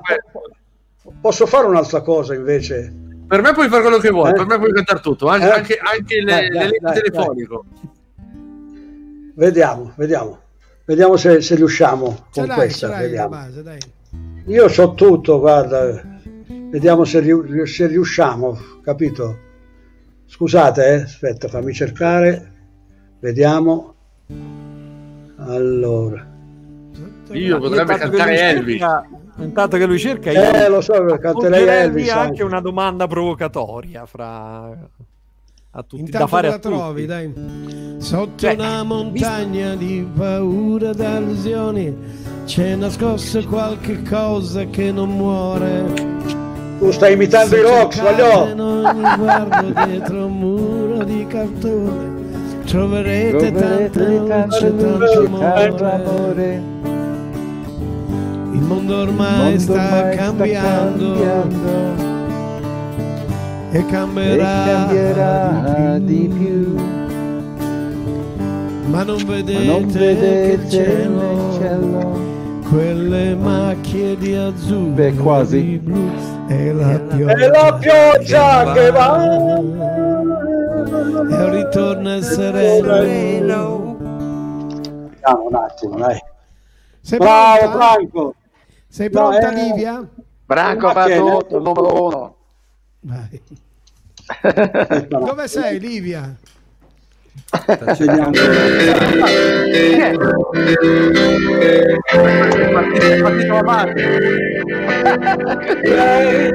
Forse sarà la prima che io non potrò dimenticare, la mia fortuna, il prezzo che dovrò pagare. Lei è la canzone nata qui, che ha già cantato i sciacchi, ed estate ancora c'è.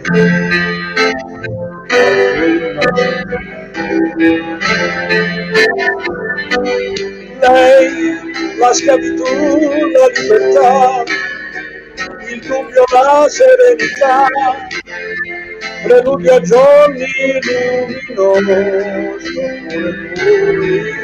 lei sarà lo specchio dove io rifletterò l'ultimo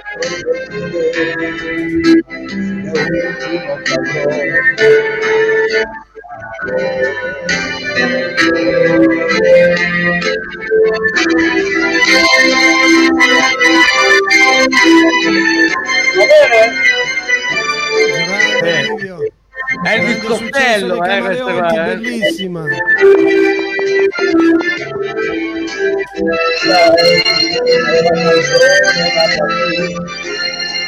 Che ha già cantato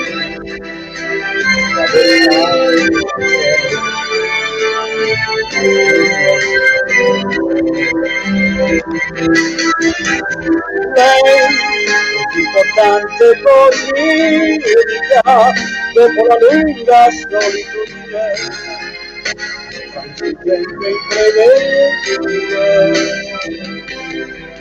Lei forse l'amore troppo atteso che all'ombra del passato non a me per starmi accanto finché io vivrò. Lei a cui io non rinuncerei, sopravvivendo accanto a lei ad anni combattuti dalle città. Lei sorriso e lacrime prendono giorno e giorno dove vada con lei.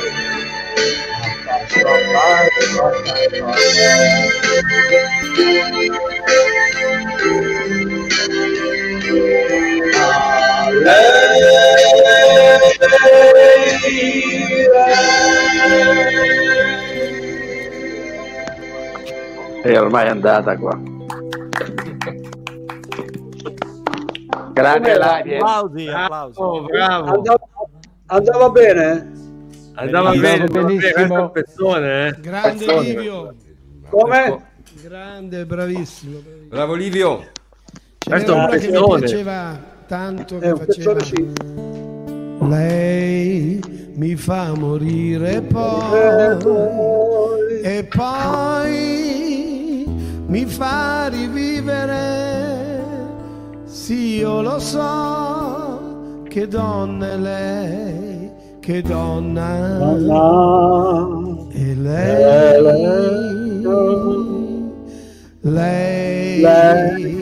ha il viso d'angelo e lei ha il cuore gelido.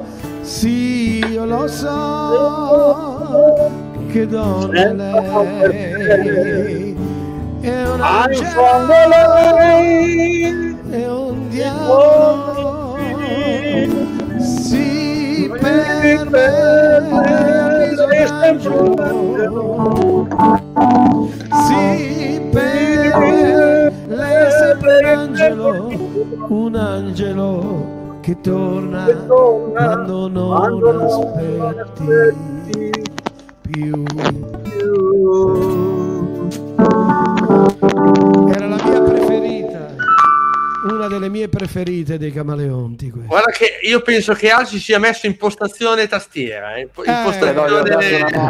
Smanettavano. C'è un casino smanetto C'è un qui. anno di stiamo da un anno fermi, c'è una voglia di suonare che Ma che lo dici, guarda, sono veramente incazzato di questa cosa qua. Quanto daresti per suonare su un palco in questo momento? Guarda, pagherei. Bobby, Pagherei. che dici? Sentiamo Bobby. Ma il 20 sta ancora allo Spirit con i ragazzi? Certo, yes, Sì, sure, of ma course. vabbè, è una cosa dello spirito, va bene, ma... Noi quello è una cosa. sabato saremo tutti faremo una diretta streaming a porte chiuse allo Spirit de Milan. Questo è un appuntamento da non perdere. A difesa Quando sarà? Sabato sera? È un sabato sera che partirà alle 16, alle 18 fino alle 20, non oltre, insomma, quelle. Franco, io saranno già un bel po' di biglietti. Magari con Concerti del Divano, magari lo condividiamo e cerchiamo di spingerlo anche nelle nostre pagine. Grazie. Ci saranno oltre Livio, Bobby, Alventura, ci sarà Ronnie Jones, Pacchi, che speriamo di trovarcelo sul palco, perché stasera non è potuto esserci, ma sicuramente si riprenderà. Poco bene. E poi chi ci sarà? Pacchi. Mamma mia, fatemi ricordare Silvia Nichiarico, che è la corista, grande corista di Renzo Arbore, oltre che faceva parte del trio Nora Orlandi, quarta. Brava. Ascolta, Franco, io ho venduto già un bel po' di biglietti, sai, Franco? Ho venduto già un bel po' di biglietti. Sì, biglietti, però da casa, cioè tu vendi i biglietti, io li vendo e basta. Casa. Poi sono li tengo io. Tutti lì. Poi vengono tutti lì, poi mi arrestano, cavolo. Non può entrare nessuno tassativamente, però entriamo noi nelle case degli amici, insomma, in questo modo. E tutto lo facciamo gratuitamente a difesa della musica dal vivo, la musica live, e in aiuto anche ai locali, nel caso come lo Spirit de Milan, che favoriscono quella che è la musica live. Esatto, la musica dal vivo, e in questo periodo tutti i musicisti hanno bisogno soprattutto del supporto del pubblico, delle persone, non soltanto economico, anche economico, perché comunque il lavoro in questo settore è stato fortemente penalizzato, ma anche un aiuto psicologico, avere persone che che stanno ad ascoltare i vostri racconti, la vostra musica, vi dà un aiuto non soltanto economico ma anche psicologico, perché gli artisti hanno bisogno del contatto del pubblico, hanno bisogno di sapere. È vero, perché ci hanno fermato anche la strada. Io faccio. Tu pensi che mi mancano i selfie? Vedi tu, io non sono mai piaciuto i selfie. Mi mancano i selfie, cioè quando dico facciamo un selfie e mi mancano i selfie alla fine del concerto. Vabbè, ma ragazzi, un artista senza il pubblico non esiste. Un artista senza il pubblico cosa fa?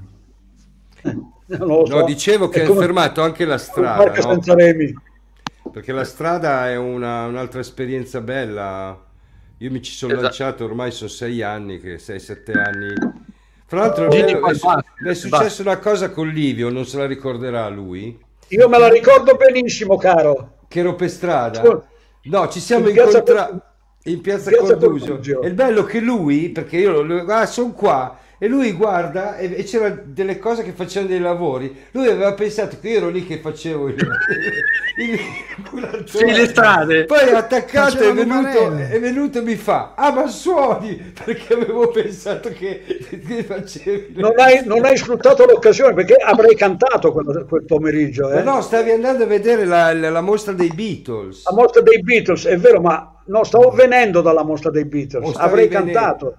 Non l'hai chiappato al volo quella cosa là, ma avrei cantato volentieri. Potevate farvi un selfie allora. Ma pensa che mi è successa una cosa che lui si è fermato a cantare invece con me, con Alberto Fortis. Vedi? Però è il bello della strada è quello che in America succedono queste cose qua, certo. No, assolutamente. È stato Steven Tyler, che ci sono un sacco di video virali dove gli artisti si fermano con i busker di strada e cantano insieme a loro, ma perché la musica è condivisione, la musica è vita. Uno che se la tira e non vuole cantare perché è una superstar non deve fare musica, perché la musica è condivisione. No, poi ragazzi, c'è una grande considerazione anche per i busker, per lo street player, no? Cosa che qua in Italia.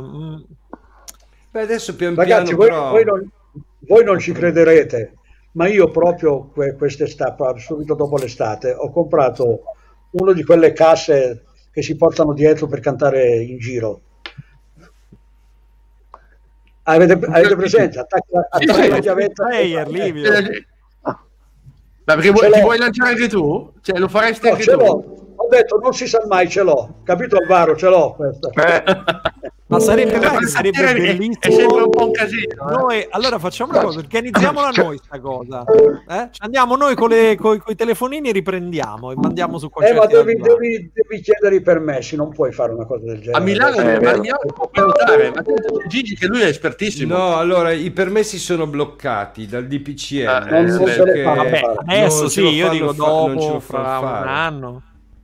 Sì, no, poi fra l'altro c'è stata un'apertura, io per esempio giugno, luglio, agosto ho suonato per strada, chiaramente non era più, allora suonare per strada a Milano c'è stato dopo il 2015, ragazzi, era una cosa meravigliosa perché tu suonavi in mezzo a stranieri di tutte le nazioni. Io ho una cassetta dove tengo tutte le monete straniere che mi hanno dato, ho sterline, ho $70 che mi sono tenuto, sono andato in Svizzera a farmi un giro e sono andato a Ravanare, ho detto fammi vedere, ho tirato fuori 150 franchi. No, ma è così. E purtroppo chiaramente col Covid è successo che non c'è più turismo, qualcosa appunto, c'è come segnale quando si potrà ripartire, insomma, i vaccini avranno raggiunto un numero di popolazione sufficiente, fare un'iniziativa brandizzata per il basking. Io sono felice. Ma tanto allora sicuramente organizzeremo delle cose alla fine di tutto questo casino. Sicuramente dovremo cercare di ripartire nel modo anche proprio di ripartire anche dal basso a far musica, cioè fare musica perché la gente proprio ne gioisca, cioè ritornare ad abbracciarsi e davanti a un palco. Quello sarebbe una cosa che tutti noi aspettiamo. Le radici della musica, io me ne occupo a Roma, Gigi se ne occupa di Milano. È passata talmente tanta gente ormai in questa piattaforma che possiamo coprire quasi tutta Europa ormai, non solo l'Italia.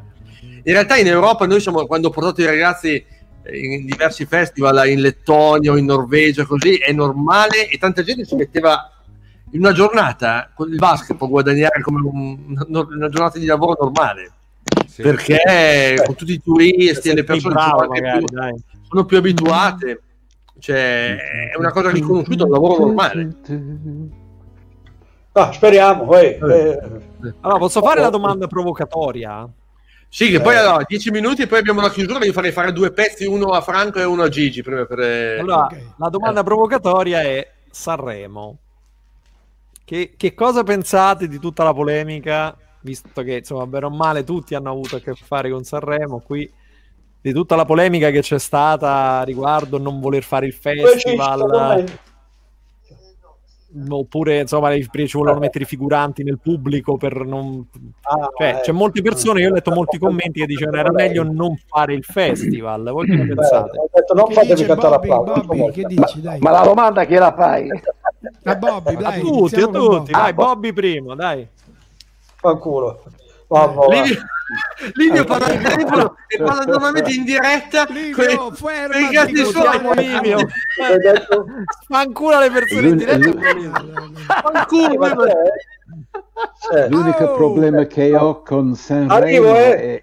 Aspetta Bobby, fai finire Livio. Ok, l'unico problema che ho con Sanremo, se mi ascoltate... Ma sappiamo che ci sei. Ok, però... Ho sentito la domanda che riguarda Sanremo. Facciamo chi hai mandato che voleva parlare. Chi hai mandato a fanculo in diretta? Aspetta, Livio. Comunque... Bobby, vai. Ma io credo che si dovrebbe fare un spettacolo, ma probabilmente non nella forma degli ultimi anni, che è diventato advanced spettacolo, non è più non è più per i cantanti, sono i comici, fanno le scenate che fanno schifo effettivamente perché non fanno ridere.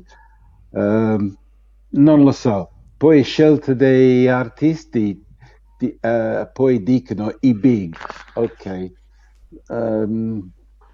Non vedo i big lì, vedo Orietta Berti. Ecco, sì, Orietta Berti. Vabbè, ci sono tanti nomi nuovi che a quanto pare sono stati presi perché facevano seguito sui social, ma anche dal vivo, no? Magari non sono supportati dalle grandi radio, però comunque ci trovi 5.000 persone al concerto, per dire. Ma saranno seguiti dai giovanotti? Sì, ma è sempre stato così anche quando noi suonavamo negli anni 60. Sono sempre i giovanotti che ormai sono diventati vecchi, anche se io ho solo 30 anni. Sì. La differenza Quindi tu sei per Sanremo, sì, Bobby, cioè per te sì, ma con una formula più legata alla musica. I big una volta erano i grandi, era Louis Armstrong, era Wilson Pickett, era Lionel Hampton, erano questi i big, i grandi che arrivavano dall'altra parte del mondo, cioè certo. Secondo me c'è stato anche Ray Charles, il periodo con Toto Cutugno negli anni 90, è stato Ray Charles, negli anni 90. Io dico che comunque non è più il festival della canzone, è il festival della televisione e delle radio. Quindi non ha niente avresti detto sì o no? Cioè, secondo te bisogna farlo, è giusto farlo, o avresti detto devono riaprire no? Contestualmente tutti gli altri spazi anche agli altri che suonano, agli altri, certo, anche infatti i teatri. Va bene Sanremo, ma riapriamole allora a quel punto, qualche modo sicuro, sempre in sicurezza, come loro dicono che è a Sanremo. Diamo la possibilità agli altri di ascoltare la musica e di fare musica come a Sanremo. Okay. Gigi, che ne pensi? È giusto che lo facciano comunque, secondo me. Quello che ha parlato di più lascio per ultimo, dai. Sono talmente sconvolto.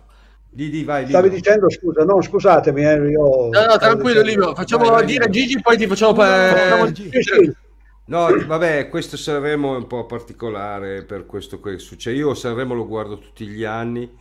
Un anno l'ho ascoltato, un anno l'ho sentito per radio e me lo sono goduto, devo dire, perché poi in realtà è vero quello che diceva Bobby, cioè ormai c'è tanto spazio. Per esempio quest'anno, io sono milanista, ma che me l'ho chiamata a fare Ibrahimovic? Ma che ci fa Sanremo? 5 serate, cioè, ma è una stronzata grossa. Poi costa un'ira di Dio, e poi costa un'ira di Dio. Poi per esempio, a me, tu prima dicevi, a me piace Achille Lauro. Cioè l'idea che lui faccia 5 quadri, no, a me piace l'immagine sua, perché io ci trovo un po' di... Parentesi, guarda cosa hanno commentato. Il gruppo italiano esiste ancora, il gruppo italiano ritorna, te lo dico io.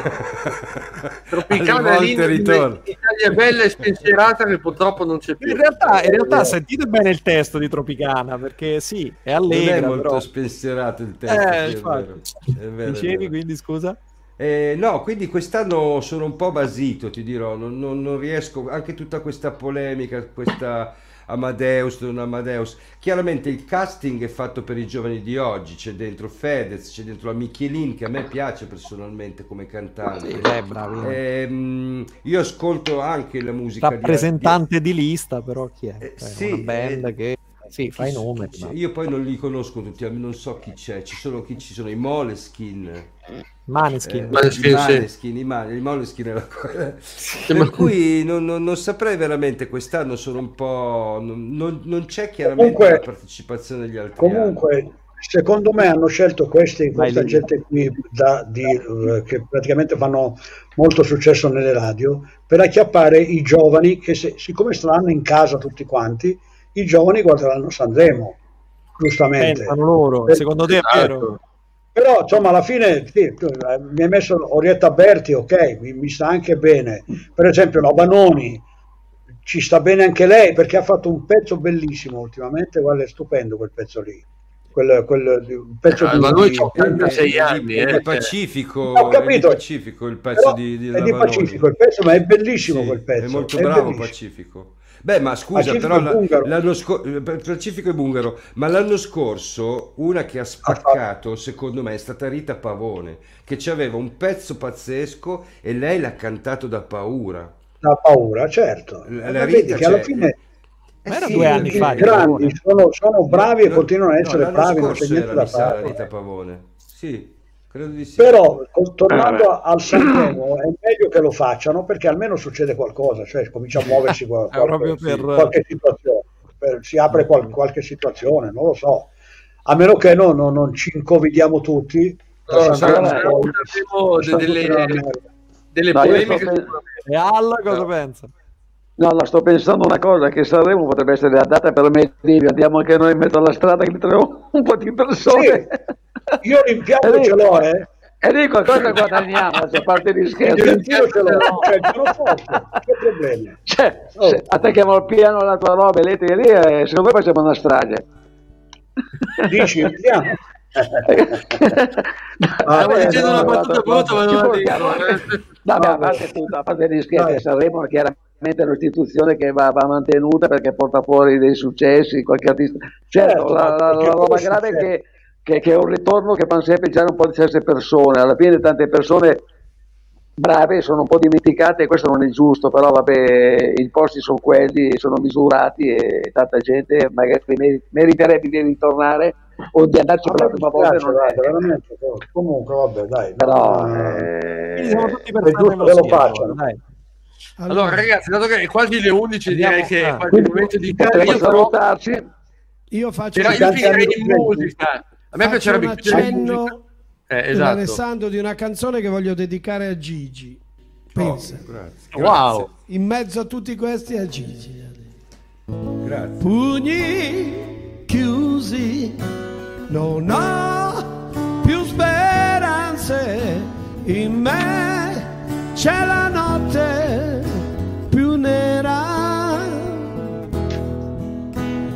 occhi spenti nel buio del mondo, per chi è di pietra come me.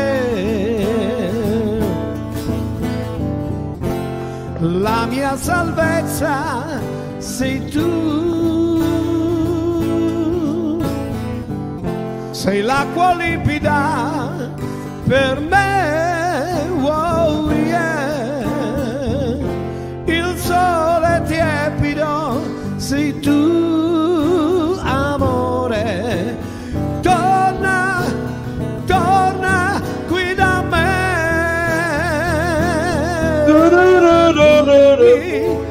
Chiusi, non ho più speranze, in me c'è la notte più nera. Viene l'alba e un raggio di sole illumina il tuo viso come me. Mani giunte, tu sei qui con me e abbraccio la vita con te.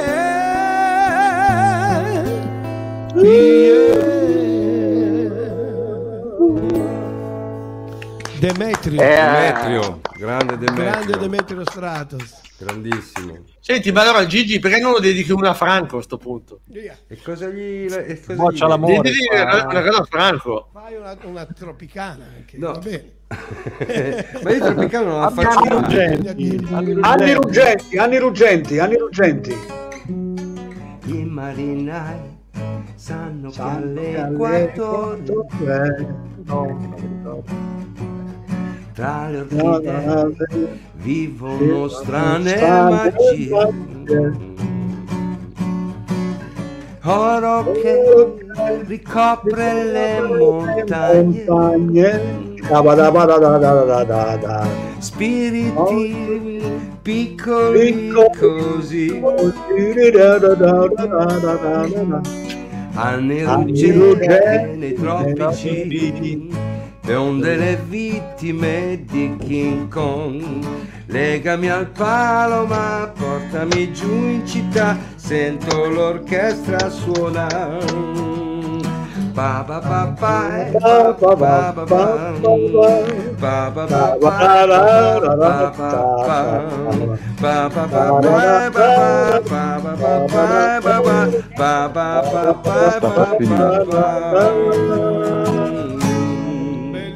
Mi hai riportato indietro. 1000 bellissimo brano. Ma come è venuta sta roba? Ma lì era la genialità di Raffaella, devo dire che quel periodo era... Fra l'altro io questa qui l'ho fatta e in realtà mi disse, c'era Popi Minellono che mi fece un'osservazione, dice ma voi nel testo avete messo l'anaconda e gli ippopotami, ma uno sta in Asia e l'altro sta in Africa. In realtà, io al momento, ma io al momento non ci pensai, ma questa cosa nacque, e per quello è Anni ruggenti nei tropici, perché entrambi i paesi all'epoca, al momento non gli avevo risposto così a coppia, erano tutti al tropico, quindi esatto, era inteso proprio in tutti quelli che erano i paesi tropicali. Poi tropici plurale poteva essere tropico del Cancro e del Capricorno, quindi giù poteva essere. E questo testo in effetti è meraviglioso, è veramente bello, carino molto. Sì, dopodiché la Raffaella ha preso altre strade, però insomma. Ragazzi, facciamo fare allora, dato che mi chiedono ancora, Ivana mi chiede, fate fare un pezzo anche ad Al. Facciamo un pezzettino, voi 30 secondi, ognuno di voi a cappella, così chiudiamo tutti. Così io vi campione faccio un remix dell'impossibile. No, faccio un pezzettino che io amo molto e lo conosce anche Franco, ma proprio lo accenno, no? Un pezzo molto bello di Fabio Concato.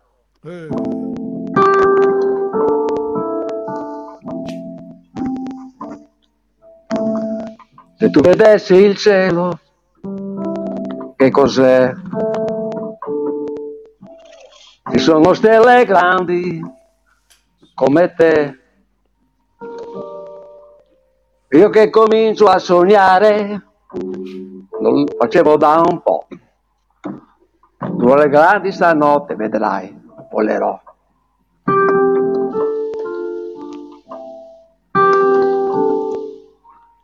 La terra si allontana dietro me, dimenticando tutto, anche te. Io che comincio a volare, volo sulla città e volo un altro.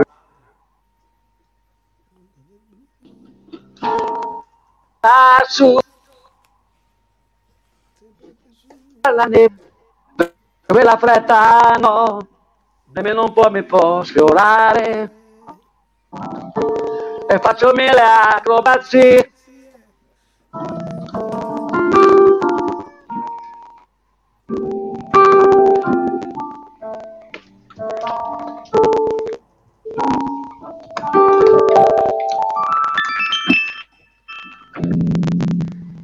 Rime per un sogno. Non volevo parlare tutta, ce l'ho dura tanto sto pezzo. Rime per un sogno, bellissimo brano, molto bello. Io so che tu la conoscevi, ti piaceva molto questo pezzo, anche te Franco. Adoro quel brano, adoro.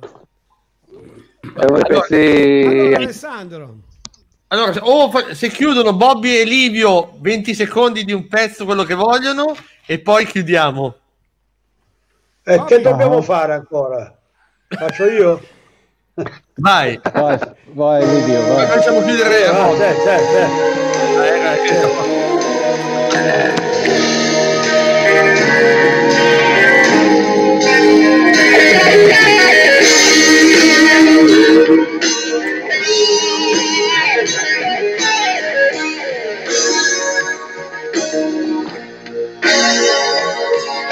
Applausi di gente intorno a me,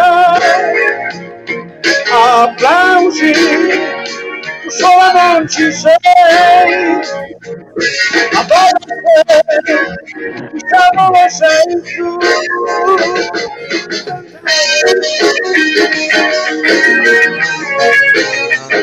Perché cantare,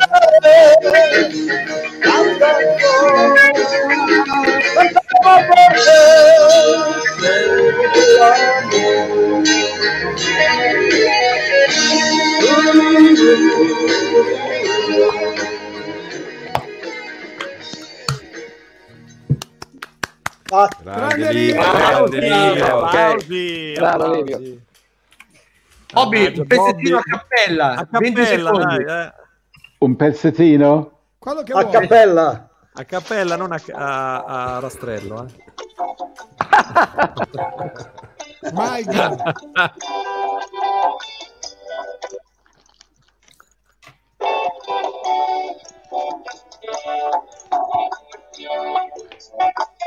Senti qualcosa? Sì.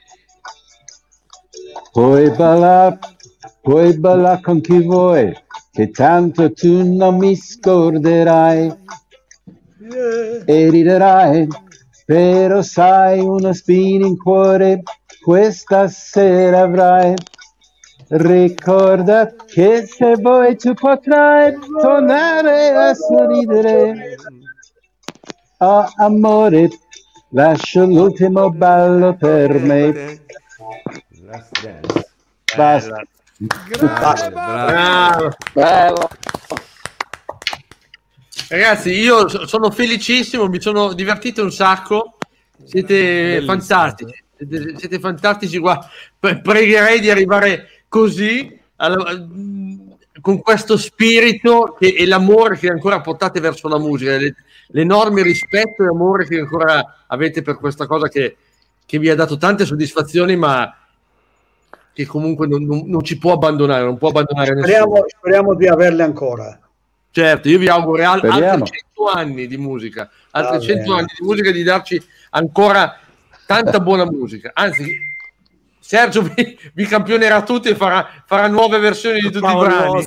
Facciamo il remix. Ma io voglio che la musica viva sempre, anche in c'è Maurizio Lobina, no, degli FL65, che abbiamo ospitato poco tempo fa, che ha usato questo termine, evergreenizzazione. Io voglio sentire la vostra musica evergreenizzata, perché quella musica lì non è mai stata più fatta dopo, quel livello, quella cura, quell'emozione che trasmette negli anni successivi, a oggi men che meno proprio, quindi cloniamoli tutti questi bravi artisti. Ok, grazie.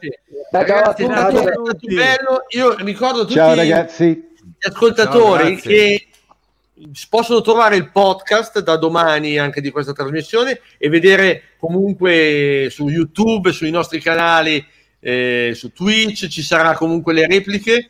Riguardatevi questa puntata perché merita. Perciò ragazzi, ne faremo altre. Io ancora vi ringrazio, grazie a Franco che ci ha aiutato a far sì che questa cosa venisse anche complicata, ragazzi. E allora grazie Franco, è destino, Gigi, è destino. Ma che strano sogno, Vulcano è una città, gente che ballava sopra un'isola, suonava blu gardenie, un'orchestrina jazz, l'acqua ribolliva lentamente. Ciao ragazzi, ciao, alla prossima. Grazie, ciao.